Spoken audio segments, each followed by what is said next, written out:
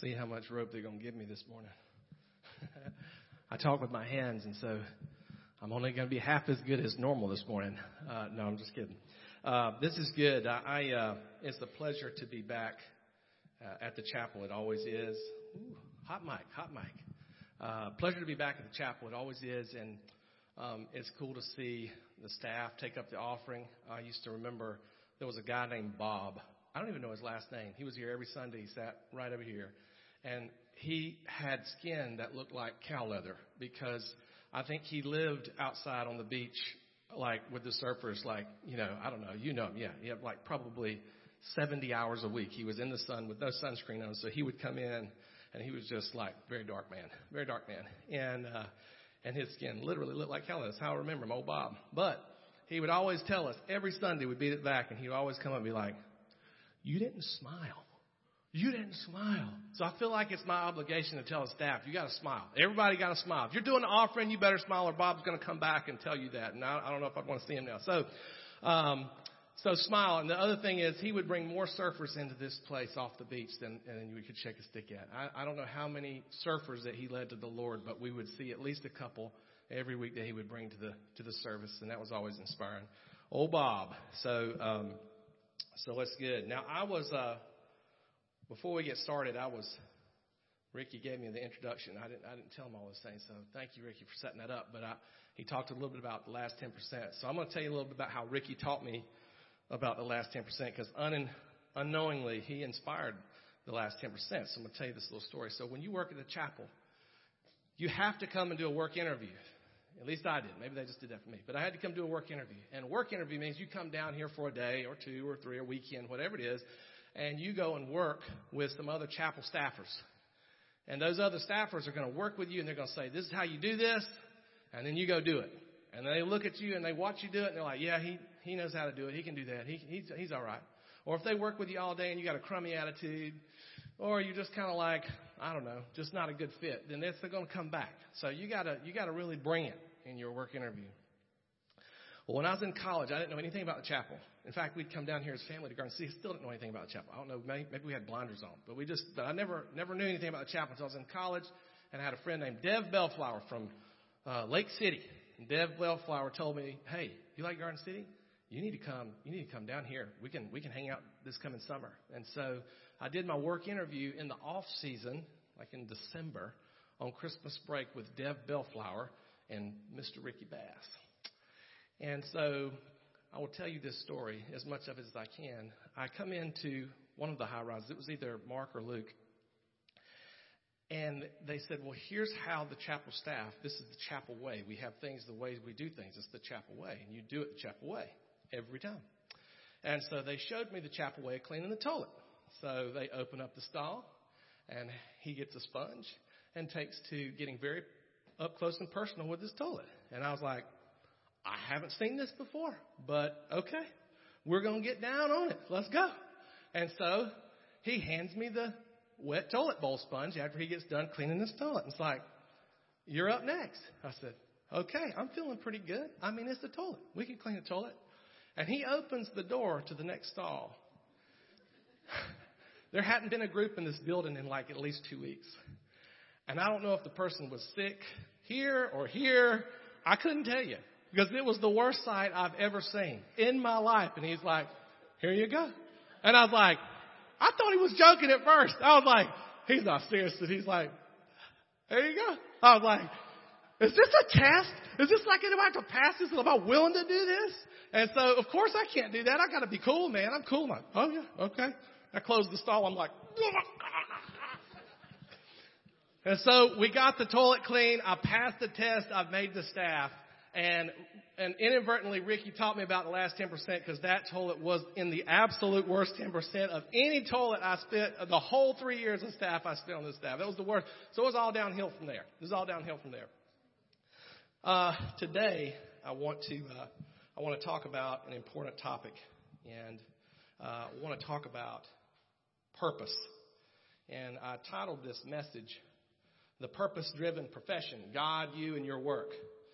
And one of the reasons that I decided to do this morning is because I'm not a pastor, but I spend a lot of time coaching people and businesses. And my role right now is to help businesses build and grow high-performing teams. And I've been blessed by the Lord to be able to do that. And so I get to try to go in and find these tough situations where people are grinding each other and they're having these arguments, and let's see how we can work through it. Or if they need some processes in place or whatever that is. If it's a culture issue and it's just kind of malaise, then how we're going to work with the leaders to get this thing better. And so what I've been able to see as I've engaged a lot of different businesses and a lot of different people over the last few years is that we are living in a time, I would say, that there's a growing epidemic, and I use that word carefully because of all the stuff we've all been through the last few years, but I believe there's a growing epidemic of meaninglessness in our culture, purposelessness in our culture. And I think it's an honest discussion and things that we have to ask ourselves because we're all asking ourselves these important questions. And whether you're in high school or junior high, whether you're an employee on a team, whether you're a business owner, whether you're retired, you're asking questions about work, your work, and purpose. You hear terms in our culture like quiet quitting. You hear terms in our culture like the great resignation. All these buzzwords that they like to put on TV to make you like, ooh. I mean, I'd be scared to go to work every day. What? Oh, there's a great resignation going on. What is that? I don't know, but it sounds really scary, you know? And so it's true, though, that there seems to be a loss of passion and craftsmanship and pride in our work and just purpose in general, which doesn't really surprise anyone, shouldn't surprise you if we take God out of our work and we take God out of our society, and religion plays a less role in a secular society, and if we rely on science to answer all these questions that science wasn't made to answer, you can understand how the first thing to go would be our purpose. At least hopefully after today you'll see that. One of the highest rates of suicide, this is an interesting statistic, I found this to be fascinating. One of the highest rates of suicide, and granted there's a lot of teen suicide, and so if any of you are struggling with depression or anything like that, you need to tell somebody. I'm the father of 3 daughters, and what we saw, the documentary that showed how as soon as we put social media on cell phones, teenage girl suicide went up. Big time. Just is. So there's a lot of teen suicide. But do you know who the population that has the greatest suicide rate is? Middle-aged men. Middle-aged men have the highest rate of suicide. Why would that be? I think one of the reasons is that middle-aged men get to they're through their career and they're not where they want to be. They don't feel like they're doing what they want to do. And they lose purpose. And they go, I'm done. Checking out. So what we want to do today is we want to ask some questions regarding purpose. So what questions are you wrestling with purpose today? If you're a teenager, are you wrestling with, I did. What am I supposed to do when I grow up? What am I supposed to do? Like, do I go to college? Do I not go to college? Do I go this way? Do I go that way? It's big questions. What if you're in a job and you're working already? You might be asking the question like, what am I doing every day? Like, does this mean anything? Or am I just getting in and punching the clock and just getting a paycheck and going home? You might be asking a question like, do I take this promotion that they're offering me? Do I change jobs and, reinvent my career? Maybe I'm retiring and trying to reinvent. What do I do when I retire? Do I lose my purpose when I retire? These are big questions. Big questions. Everyone in this room is asking in some way or another. And so what I want to do is we want to dive into that because it's important that we understand what Scripture says about these questions and how we can move through them. And I believe that the Christian faith and the Christian worldview and the Bible gives a better explanation and a better reason and the most substantial foundation to answer some of these tough questions than any other worldview, any other religion, any science, anything. This is where we're going to find it. Theodore Roosevelt shared, far and away the best prize that life has to offer is the chance to work hard at work worth doing. And I think that these words are definitely true today. Now let's talk about work for a second before we jump in. I had a nickname when I was growing up, especially in my teenage years. I was called the odd job man. The odd job man. See, most people start with a paper route, right? They start with delivering papers. You get on your bike, you throw the papers out, right? You see all the TV shows of that. We lived in the country, so I started with an egg route. So if Mike Rowe was still around and we had dirty jobs, Mike Rowe would have showed up with me, my 8-year-old self. We'd have gone down to the chicken coop. We'd have got the eggs out, carried them up in my shirt, which I'd have to wash after that because there's chicken poop all over it. Put them in my bathroom sink, work, take the paper towels, clean those eggs, stack the eggs in the egg carton that was left over. We had one. I'd have to find an egg carton. Put it in, get on my bike, and ride those eggs to Miss Franklin's house. And I think I did that for a quarter or 50 cents. I'm not sure. It was a hard way to make $1, right? Hard way to make $1. So after that, I got into sweeping floors. So swept some warehouse floors. Did some landscaping at a hot spot and in yards in the summer. We did busting tables at a seafood restaurant. I was a 5-star waiter at Milliken, a guest house for those of you in Spartanburg, and did that in high school as well. And then I baled hay, did some of that. There was just a lot going on. Cut baby's breath for Saturday mornings. So I had a lot of work. And then I got here. And so got to do all the jobs here, like cleaning toilets, for example. Hey, nothing better than that. So I got to do all the jobs of the chapel, cutting grass and putting in light fixtures and fixing toilets and meeting youth groups and all these things. Got to do that here. But one of the weirdest jobs I ever had was running people out of a barbershop parking lot. I got to be honest. That was the most bizarre job I ever had.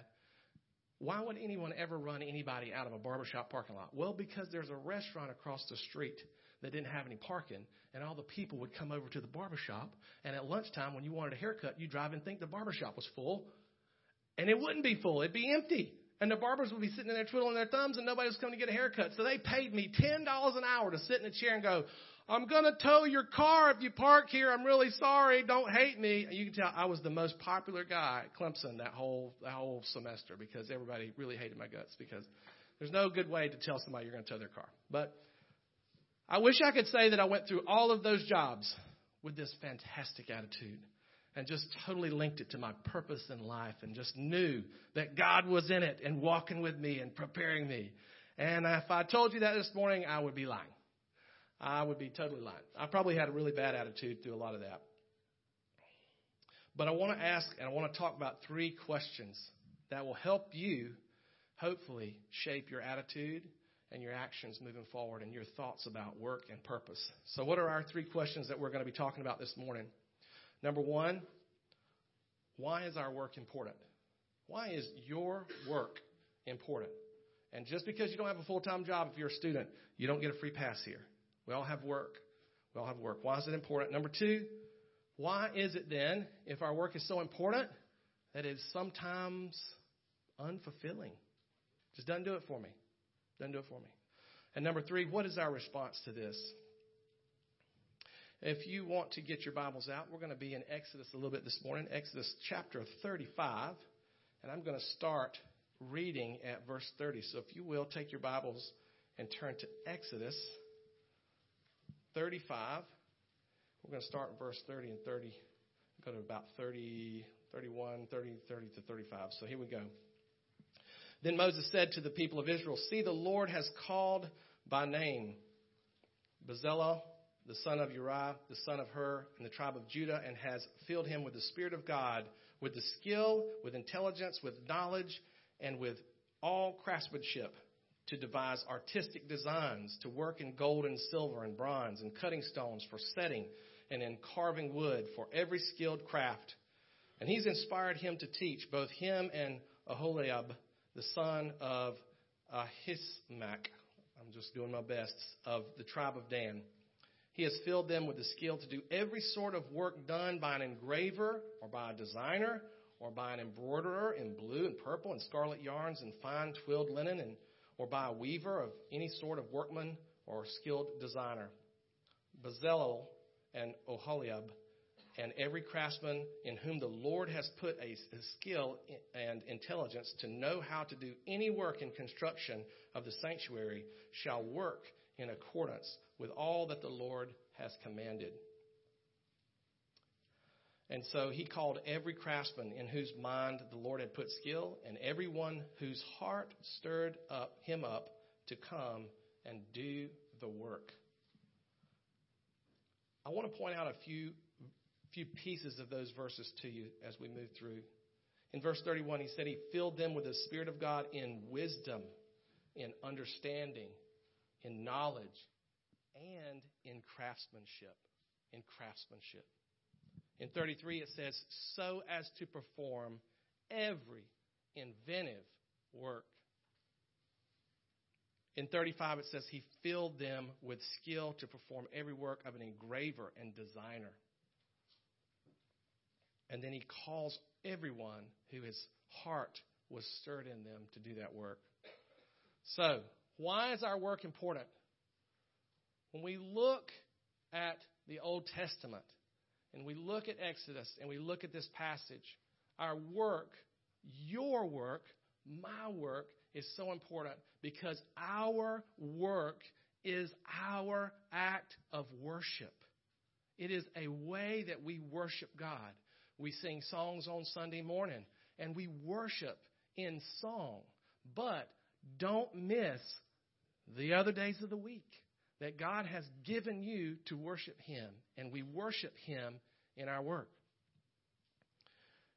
How do we do that? Well, it's interesting because how do we know how to worship God in our work? Well, guess what? The good news is just like in the Old Testament and Exodus, we see that He has given us everything we need.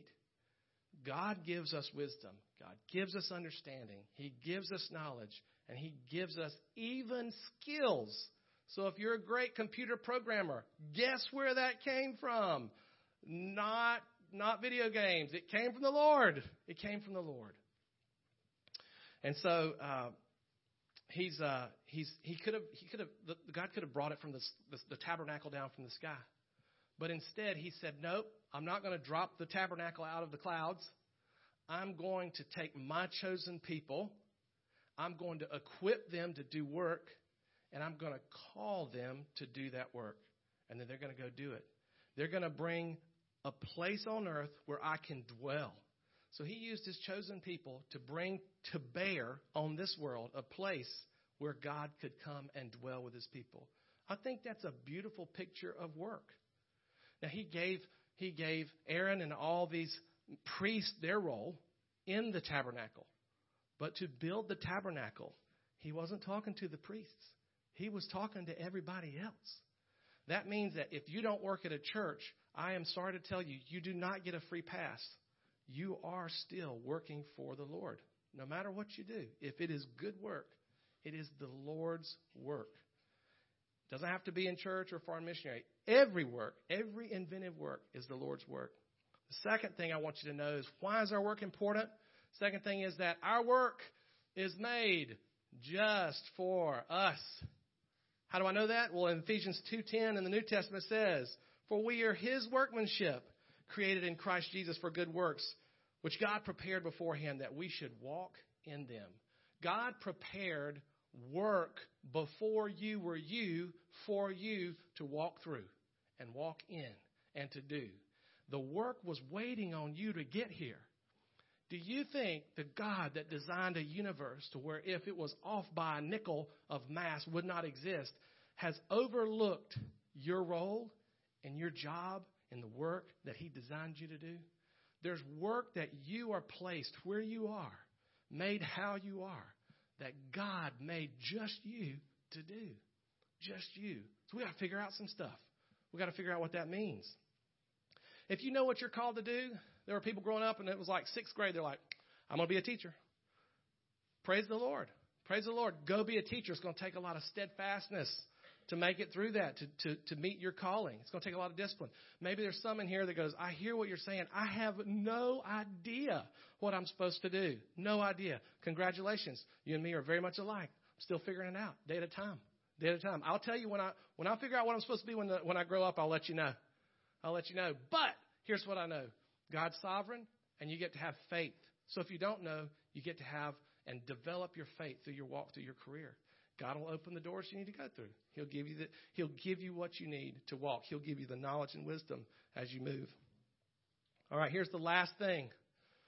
The last point I want to tell you, that's the secret sauce, the secret recipe of why your work is so important. gets to the heart of it all. It gives us a chance. Our work gives us a chance to bring our all of our heart to bear on our work. That is, we can give all of ourselves to that work. Now, why is that important? In the 80s, in the early 80s, I think it's 81, the movie came out called Chariots of Fire. And I know there's a lot of people in here who hadn't seen that movie or heard about that movie. It was about some runners, and it was running in the Olympics. And what the problem that this runner was, it's based on a true story. The problem that Eric Little had was that as he was preparing to go and run in the Olympics, his event landed on a Sunday, and he was very convicted about running on Sunday. And so I'm not going to spoil the movie. Go and check it out on Netflix or Amazon Prime or wherever videos are sold. But check out Chariots of Fire. It's a great movie.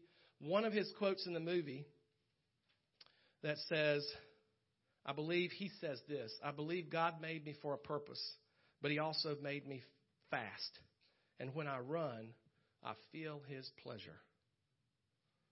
Notice how he said when he runs, he feels his pleasure. When he's doing what he's made to do, he feels God's pleasure. Are you running in your work? If you go to school, that's your work. You know, if you volunteer, it's your work. If you have a job, do you feel his pleasure? Are you bringing your all to what you do? Are you running a race like Paul says, running to win everything you got? If you do, you'll feel his pleasure. Boy, that feels good, doesn't it? Doesn't that go a long way with meaning and purpose and knowing that we're counting and making a difference in what we do? Part of that is, are you bringing it all that God has given you to your work? You know, there's a lot of things. There's a lot of things that you can do, and I'll tell you this story about the chapel real quick. When I first started here, I talked to somebody and I said, "Hey, what's the deal? Is this good? Is it going to be fun? Is it going to be hard? I mean, how do you like it?" And he said, "Hey, man, I got some news for you. You get out what you put in. You get what you give." And I was like, that is the weirdest answer, but thanks for sharing. I'm going to just go over here now, right? And it took me some time, but by the end of the first summer, I knew exactly what he's talking about. And by the third, I could tell you, this guy's going to be it. This guy's not going to make it.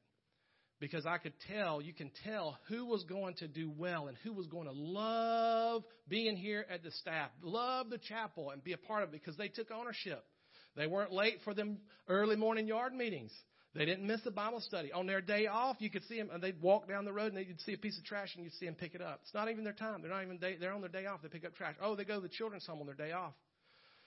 They're doing things above and beyond the call of duty. They're giving all of themselves to that work. You get what you give, and it was those guys. I love this place. They're like, man, this was awesome. I love this place. I love this place. And it was the people that walked in. They kind of doing like this right here.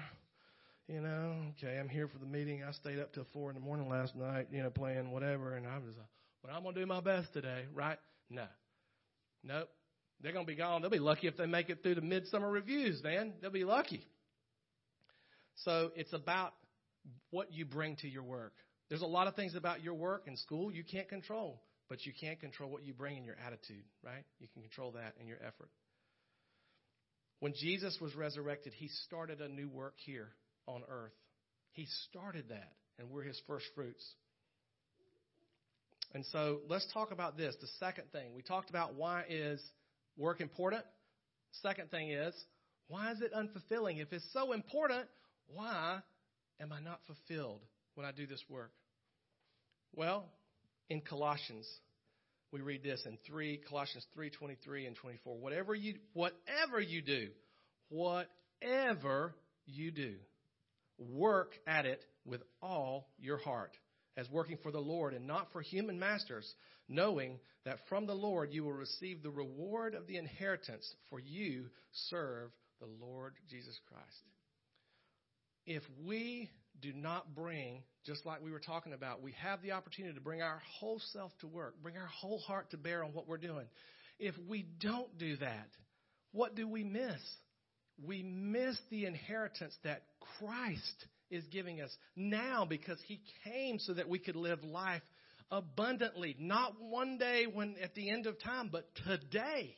And one of the things that we've learned in Colossians is that one of the ways we do that is we bring our whole self, our whole heart to our work. So if you don't, the work may just not, it may just be like a flat soda. Everybody, picked up a can of flat soda, oh my God, Don't be a flat soda. Secondly, if you do bring your all to that work, you will suffer as Christ suffered. But the great thing is that Christ meets you in that suffering. And when you run out, that's when he picks up. I've got a lot of stories. It's funny, you were talking about Paul and his stories. I came in right after Paul, and I got to hear some of those stories too. Got my own stories, but I'll tell you one of the stories was we were here one night. It was about 8 o'clock in the evening. I'll never forget it. And they come and do an all hands on deck. Everybody clear the staff apartment upstairs. I wasn't working. I'd worked yard all day. I was tired. Some person had run in the sea shack and said, our group is here in John, and a girl was in the session, and she ran out. She's suicidal, and she's headed towards the ocean. So you got 12 staffers beelining it to the ocean. I don't know how many of us jumped in the water. We're looking around. We're going over. No girl. Well, maybe she didn't get in the water. Maybe she just ran away. Well, was she suicidal or not? I don't know. Maybe she was. Okay. What was she wearing? White shorts and a red shirt. Okay. Saddle up. We get guys in the truck, in our yard truck. We drive down, drop some off at the end of the inlet. We got some here going, meeting them halfway. We drop some off at the Surfside Pier, and I spent from 8 o'clock to 2 in the morning. I walked through every house underneath the house, talking to everybody from here to Surfside with all these other guys doing the same thing. And we didn't find her. I mean, we were looking everywhere. And Ricky remembers this. We're standing at the Surfside Pier, all of us. Everybody had met back up at the Surfside Pier. And we're just like, we don't know what else to do. We didn't find her. We don't know where she is. I mean, you call the police, tell the police are out looking for her, put in a missing person report. She's not here. And Ryan Newkirk just walks off. And we're all standing in a circle, it's 2 in the morning. He just walks off. And he comes back, and his eyes are as big as saucers. And we're like, Ryan, what's going on? He's like, I found her. You found her? You found the girl? He's like, yeah. Well, how did you know where to look? We've been looking all night. He goes, well, we were just standing here talking, and we said we hadn't found her. And then it was like the Holy Spirit just said, you need to go look that one more house. And he goes, so I just was like, well, okay, that's not normal for me, so I'll just go. And he walked over there, and she was asleep in a hammock under the house, one house over from the pier where we had looked. When you give your all, you will suffer. You will have a hard road. You will walk under every house all the way from here to Surfside and get nothing. And when you run out, that's when the Lord will pick up. So we want to give our all. If we don't get that blessing from the Lord. Another reason that we can be unfulfilled is we're working outside our gifts. That's an easy one. Remember in Exodus, he gives certain gifts of embroidery and design. He gives certain gifts of crafting gold and all these things. Well, if you're good at embroidery, don't go into the gold guys, forge. Don't do that. Don't be somebody else.